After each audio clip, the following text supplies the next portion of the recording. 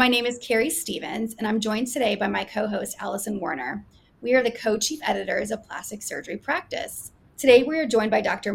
Mark Youssef, a Los Angeles-based plastic surgeon and board-certified diplomat of the American Board of Cosmetic Surgery.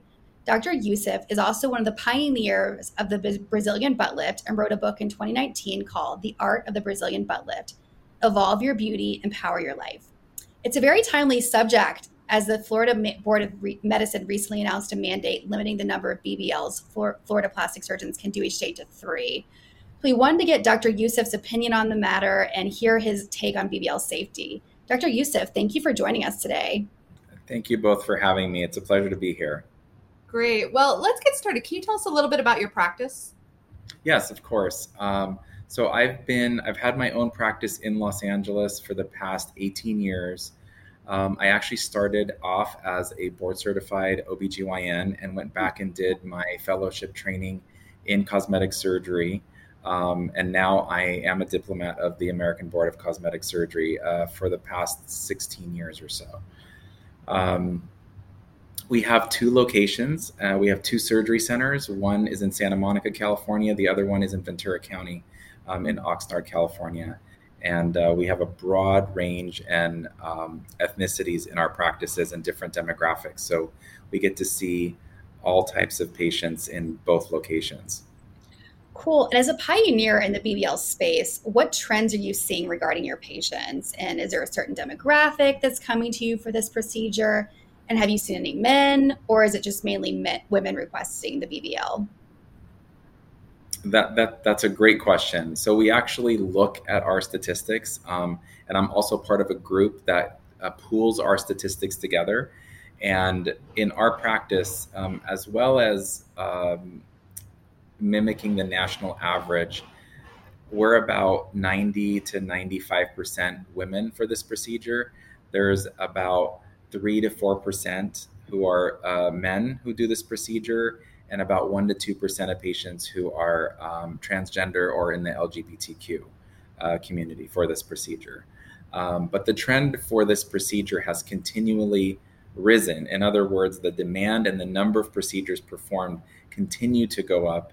And as you know, this trend started many, many years ago by many influencers that, if we look back and talk about people like Jennifer Lopez, and we talk about iconic models and actresses that kind of took the old 80s and 90s rail thin look that was very popular in models. You know, when you look at models from the late 80s and early 90s, and people were emulating these very, very thin women. And then as more and more diversity came about in celebrities, you started to see people like Jennifer Lopez, and you started to see people like Kim Kardashian. And then the trend followed with people like Nicki Minaj and Beyonce. And then the trend, continues with people like Cardi B, so you can actually see the trend evolve and become more and more popular as the years go by. In many years, since 2010 to 2020, you could see almost a 200% increase in the procedures per year, which shows that the influence of social media and television is very, very powerful in shaping what society thinks is beautiful and what society thinks is a nice shape and look for your body.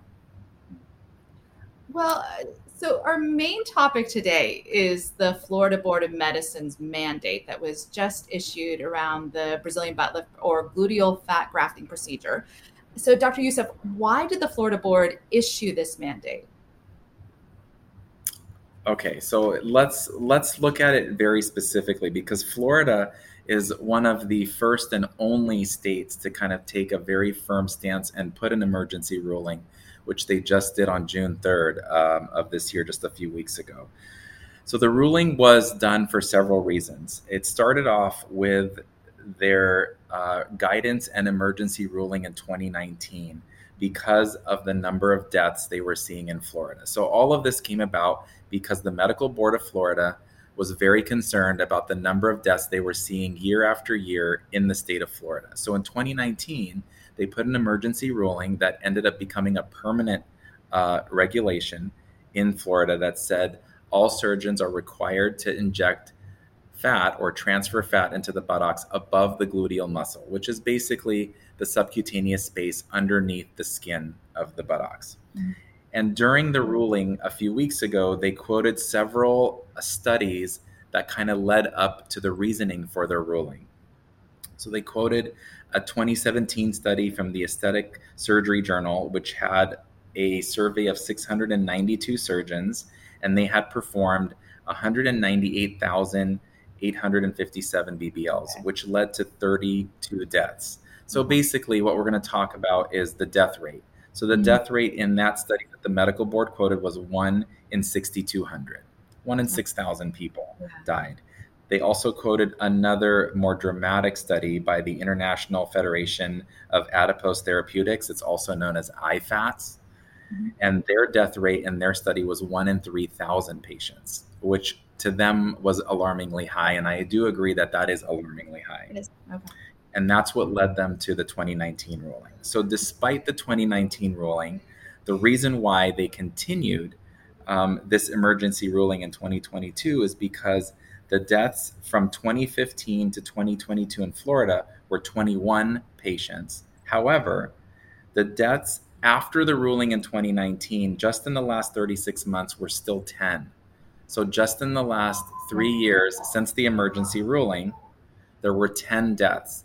And that was even more alarming to the Medical Board of Florida because the state had put a halt for almost 2 months for all elective procedures during COVID, right? So it's really over a period of about 34 months. They had 10 more deaths after 2019, and they had already seen 21 deaths total. So almost half the deaths that they saw since 2015 were in the last 34 months. So then the original recommendation, which was about where you could place the fat, didn't do enough to improve or decrease the mortality rate. Correct.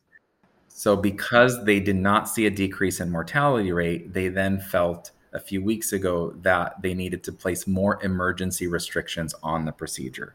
And so they implemented 2 emergency rulings. The first one is all surgeons in the state of Florida who are doing BBL surgery must use ultrasound guidance during the transfer portion of the procedure. And this is basically to help ensure that the cannula that is inserting the fat into the buttocks is always staying above the gluteal muscle layer. So the ultrasound is basically proof, quote unquote, that the cannula never penetrated into any dangerous deeper levels or deeper veins, which generally lead to the cause of death. And the general cause of death in most of these BBL patients, if it was from the BBL, is fat embolism to the lungs.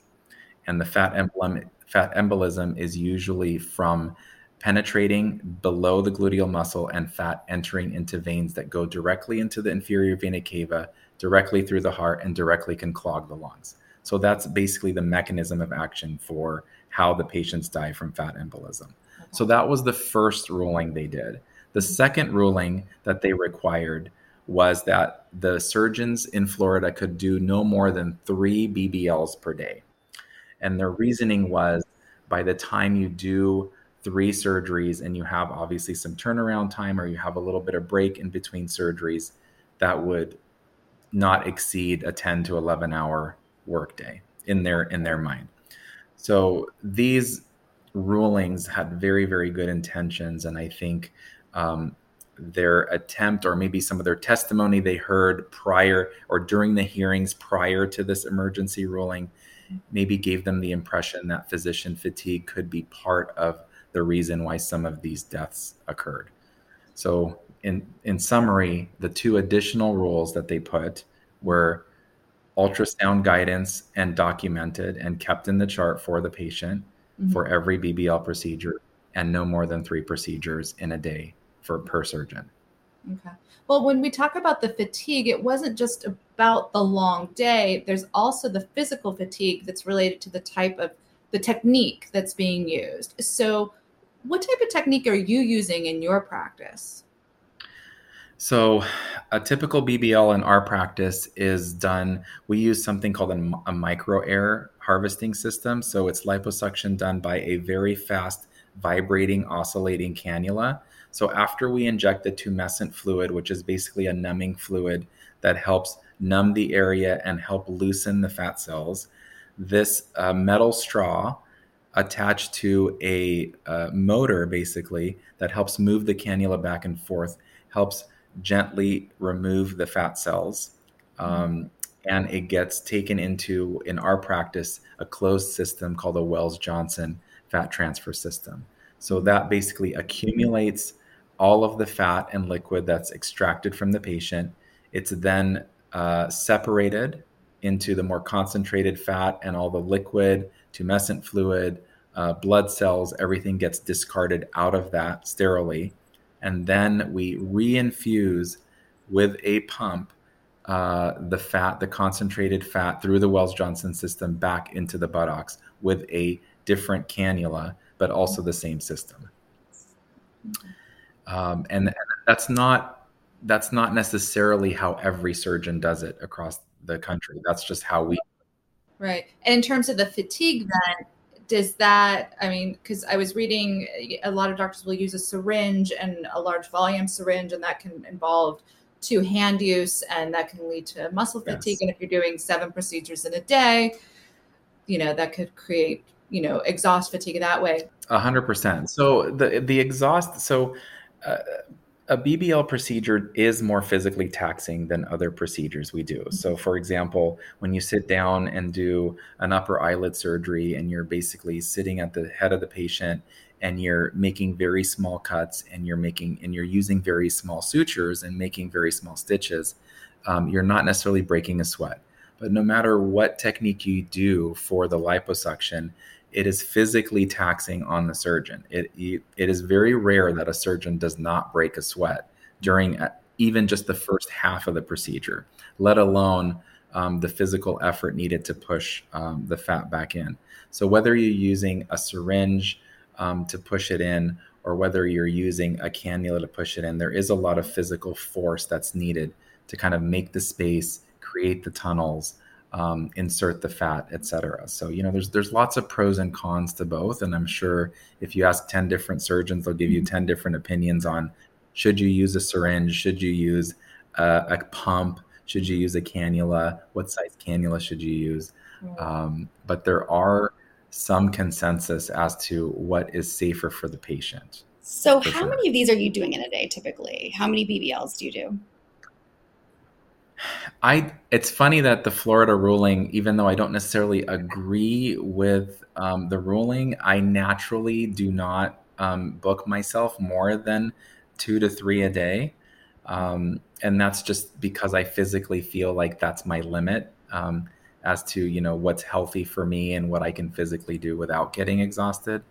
But there are surgeons who are a little faster than me who may be able to do 4 in the same amount of time that I can do 2 or 3, so I don't think that 3 number is magical, or I think it's a little more arbitrary than the medical board might think, depending on the type of surgeon. Well, and it doesn't include them doing a different kind of procedure between those 3. Correct. So I want to, if you're okay with this, I'd like to break down, kind of the reasoning why I don't think this Florida ruling is going to necessarily, it may not improve the death rate as much as the board thinks it will. So let's just take the ultrasound ruling to start. Okay.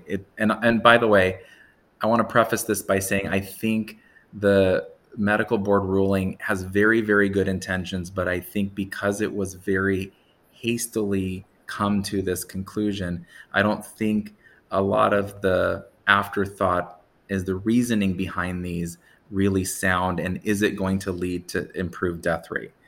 So for example, most plastic and cosmetic surgeons are extremely unfamiliar with ultrasound. And when I mean unfamiliar is interpreting what they're seeing in live video on the ultrasound. So if you just took a plastic surgeon and you dragged him into a radiologist's office and you started asking the plastic surgeon, what is this layer? Is this a vein? Is this an artery? Is this a nerve? probably a large majority of them would really struggle to interpret what they're actually seeing.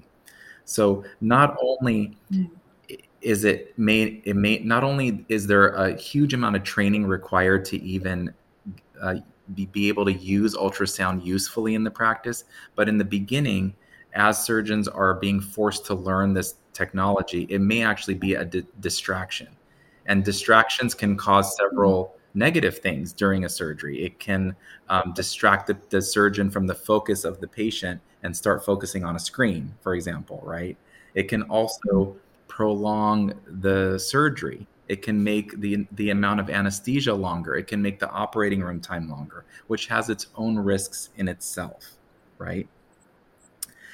And just the task of training hundreds of surgeons in Florida to use a technology they're not used to using every day is a very daunting task for many of these physicians. Right. There's also some ambiguity when the board says use ultrasound and document the ultrasound during the procedure. For example, they want the surgeons to document when they're injecting fat into the buttocks. But what if the cannula starts to inject in the outer hips, right? So there's no danger zones, there's no gluteal muscle, there's no deep veins that can cause pulmonary embolism. Is there ultrasound restriction? Is there required ultrasound there? And we're talking about just a few inches apart from each other, right? So there are lots of patients and lots of areas where we inject fat that is rounding out the hips or filling in some dips in the hips or the outer buttocks that aren't necessarily in any danger zones that would even require ultrasound. So you can see that there's some ambiguity there in just the geography. And then, of course, one of the things that I don't think the board took into account at all is the logistical nightmare of hundreds of surgeons trying to document, record, and store 30-minute to 1 hour videos in patients' charts.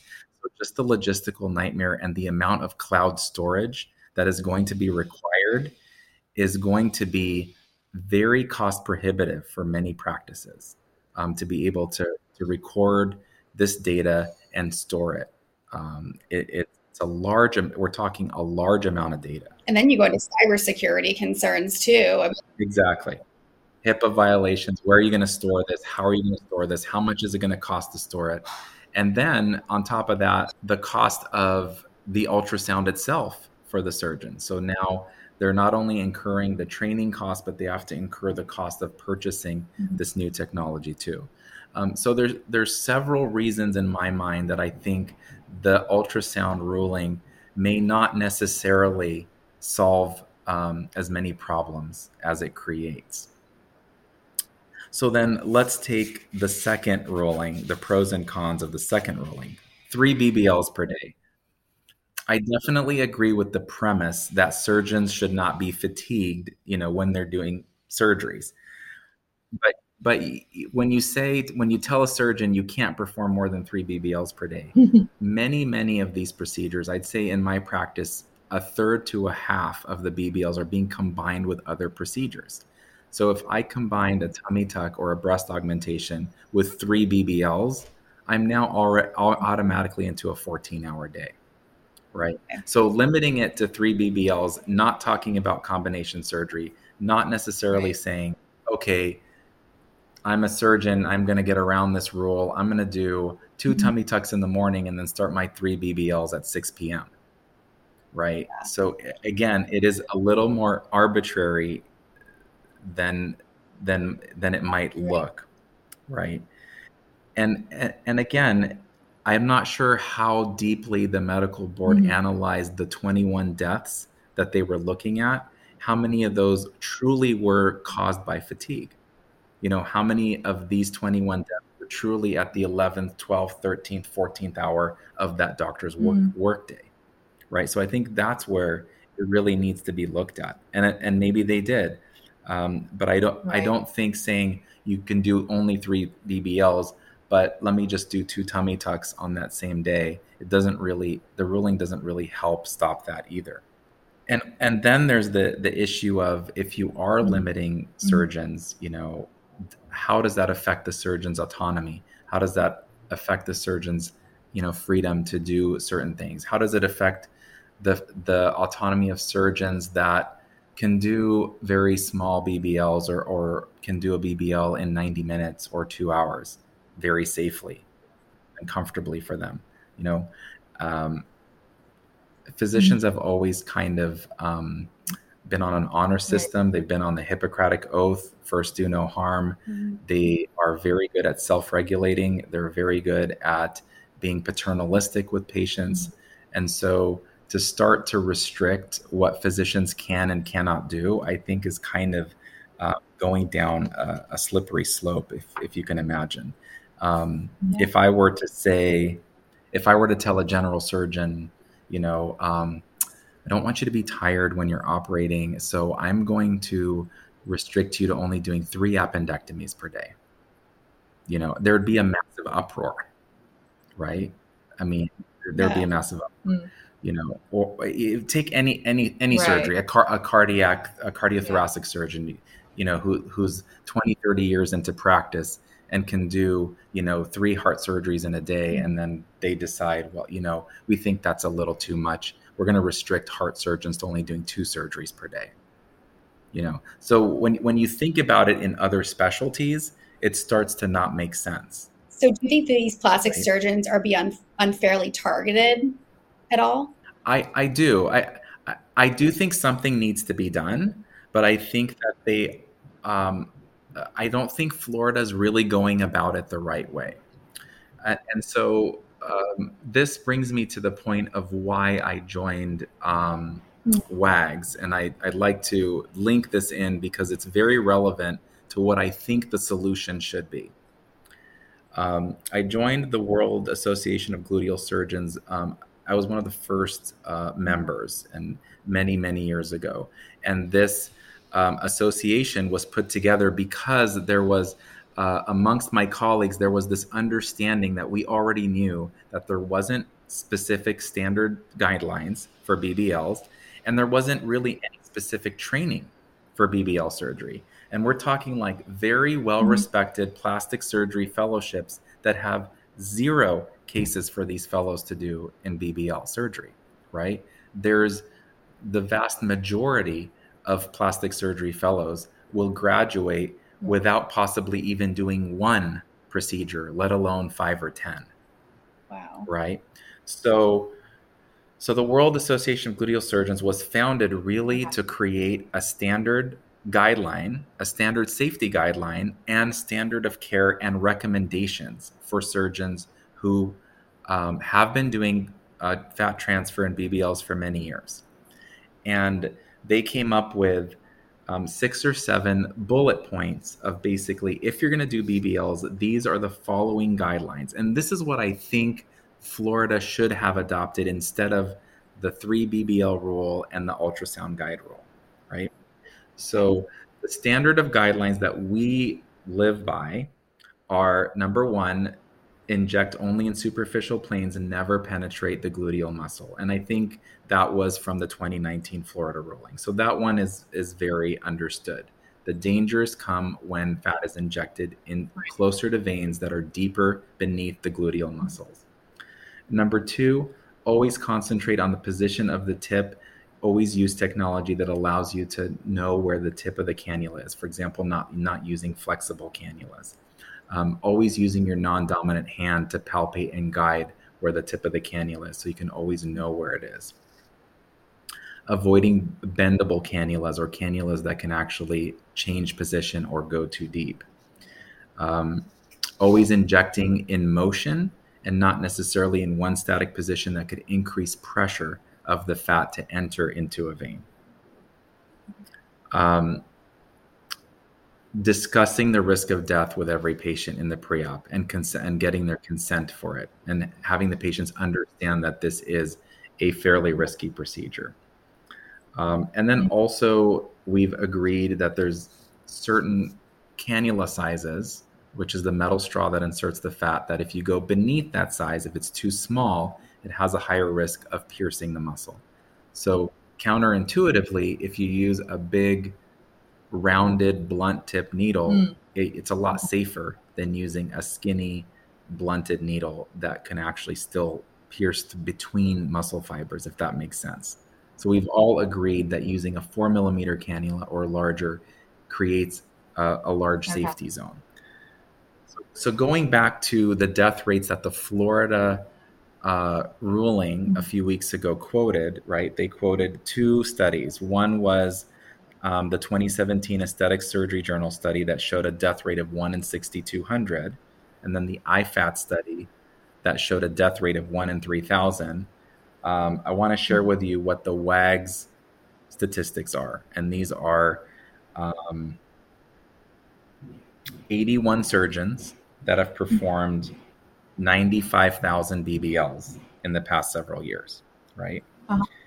So our death rate amongst the surgeons who follow these strict guidelines, if you take the total death rate, that means everyone who's died from BBL during these 95,000 procedures, it's actually 1 in 9,600, right? So it's 3 times less than the IFAT study. However, if you extract the deaths that were not caused by fat embolism, for example, a patient had an infection, patient died of sepsis, patient had a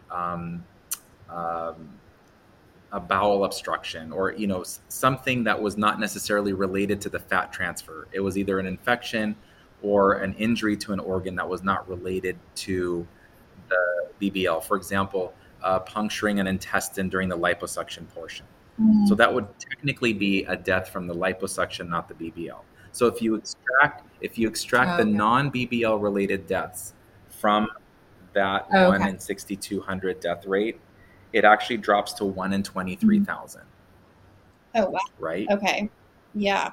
So basically, if Florida were to just say, take these guidelines that have been put together by these surgeons that have done 100,000 procedures, I'm talking about the WAGS guidelines I just read to you, if they would have just made that the emergency ruling, they would slowly start to see their death rate drop down to that 1 in 23,000, right? And that's why I don't really think the 3 BBL limit and the ultrasound, it's not 100% helpful in bringing the death rate down. But the guidelines that we follow as a group and the guidelines that I've been following, I've never had a death from a BBL, right? And I've been doing this for 18 years. So that should tell you something, that these guidelines are probably more powerful and probably more meaningful to a medical board than a couple of these testimonies of, oh my gosh, I think this might be fatigue related, or oh my gosh, I think the ultrasound's going to solve our problem. And that's my those are my thoughts on the ruling. And so when you take a look at real data from surgeons who are properly trained and properly abide by safety guidelines, the death rate is actually much lower than other surgeries. So just for fun, I was looking up prior to our podcast, and you can look these up online, the death rate of liposuction and tummy tucks. So the death rate for liposuction is anywhere from 1 in 5,000 to 1 in 6,000. Okay. Right. And the death rate for tummy tucks is 1 in 10,000 to 1 in 11,000 patients. Right. Mm-hmm. So we're talking about the death rate from liposuction being twice as much as a tummy tuck, and almost 4 times the death rate of our WAGS data. And yet no one seems to be doing emergency rulings on liposuction because it's been around for decades and it's unfortunately an accepted number. Do you think part of the reason for the focus of the Florida Medical Board is the fact that it is such a high visibility procedure? It's big within the influencer culture, and so it's getting picked up in that regard.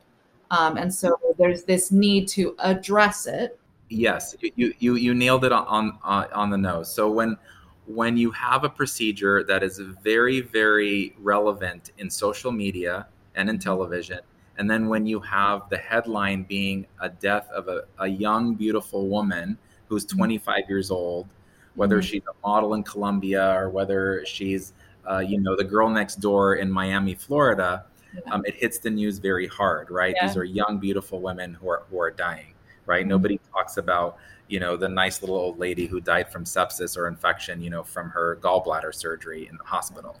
Yeah. So yes, it does get more press Right. because the average age of a BBL is in the early 30s, right? So our typical patient for a BBL is somewhere between 20 and 50. And so you get a lot of press and you get a lot of media coverage when 20-some-year-olds are dying. Yeah. Even if it's in smaller numbers than other surgeries. Right. Well, and also the fact that Florida has, I read a statistic, was it 28% of the country's BBL deaths between 2011 and 2016 were in Florida, while Florida only makes up 7% of the U.S. population.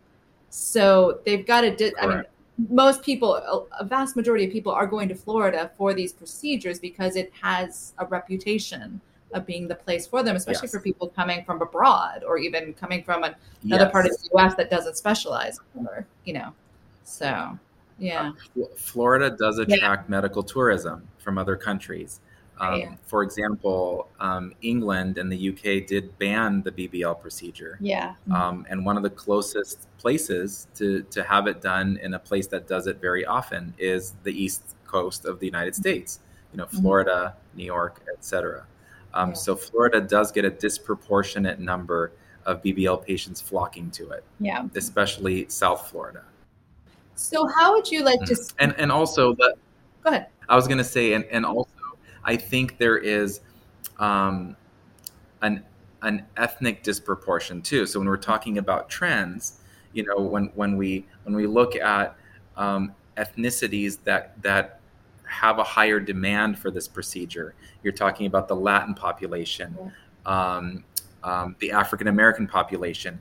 There is a large portion of those ethnicities that do live in Florida as well. Right. So their local population has a propensity to want these procedures more than, let's say, Arkansas or South Dakota. Right. Where a typical woman that you ask there if they would like their butt larger, they would freak out and run for the hills.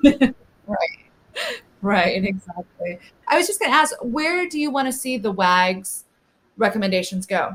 Well, because the WAGs guidelines have served our group so well, I really think they should eventually be adopted by training centers, fellowships, and medical boards. I don't necessarily believe in over-regulating physicians, but I do think that these guidelines should be the basis for training for the procedure. And I really think all of these guidelines go back to the root of the issue, which is surgeons aren't really getting formal training for this procedure. So everyone's learning these procedures at conferences, at, colleagues' offices, at group events, online, video training, So really we have to go back to the root of the issue is how do we get physicians, especially physicians who are in cosmetic training fellowships, how do we get them formal training in this procedure, enough procedures under their belt for them to feel comfortable, and standard safety guidelines for them to follow, really. So I'd like to see these guidelines implemented in training programs, official academic training programs, and then eventually be the standard of care that all states follow. It's proven by our numbers that our death rate is actually very low, well below the rate of liposuction. No, that's interesting for sure. And you wrote your book in 2019. And what do you want to convey to your patients? What did you want to convey to your patients in doing so at that time? And what do you want to convey to them now, 3 years later? So I initially wrote the book for several reasons. it is one of my expertise is my practice. It's one of the most highly demanded procedures in my practice. Sure. But I really wanted to highlight why the procedure is popular and where did this trend come from? You know, for example, like we talked about earlier, what caused this BBL craze? Where did it almost felt like it came out of nowhere? You know, like how did the music industry affect the way we look at women's bodies? You know, people like Sir Mix-a-Lot, you know, with songs like "Baby Got Back," and just keep going. The song, we could go on forever, right? Where did twerking come from, and why is it popular? Right. So part of it was a historical journey. So people can, the book walks you through a historical journey of how did music affect the way we view women's bodies? Right. How did celebrities affect the way we look at women's bodies, especially as celebrities started to become more curvaceous and voluptuous? How does the TV and magazine industry affect our opinions on what is the definition of beauty? I don't want to get too technical, but part of the book talks about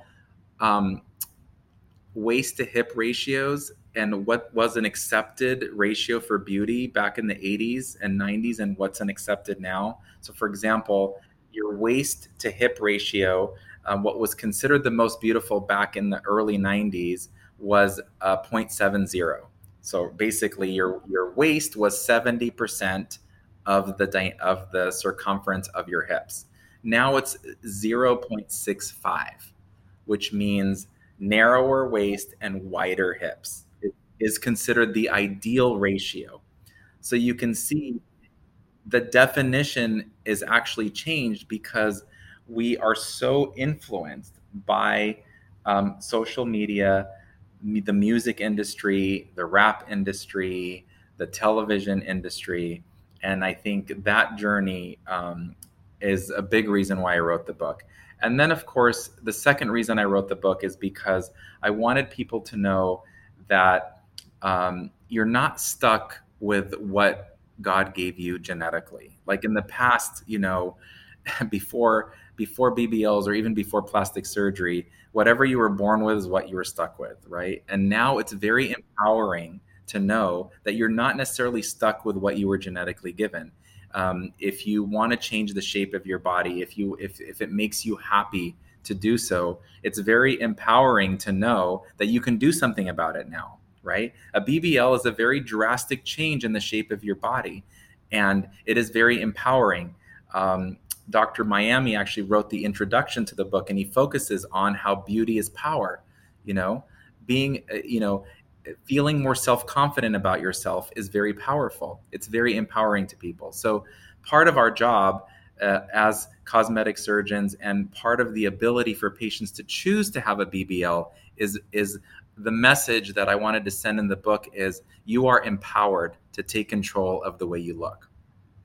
And I think that's the message of the book. And of course, the last part of the book is for people who are very interested in having the procedure. It walks them through how to prepare for the procedure, what to expect, what questions to ask your surgeon before you make a decision, all the do's and don'ts, and what to expect after the surgery. You know, what's a typical post-operative, course like, and what things to worry about and what things not to worry about.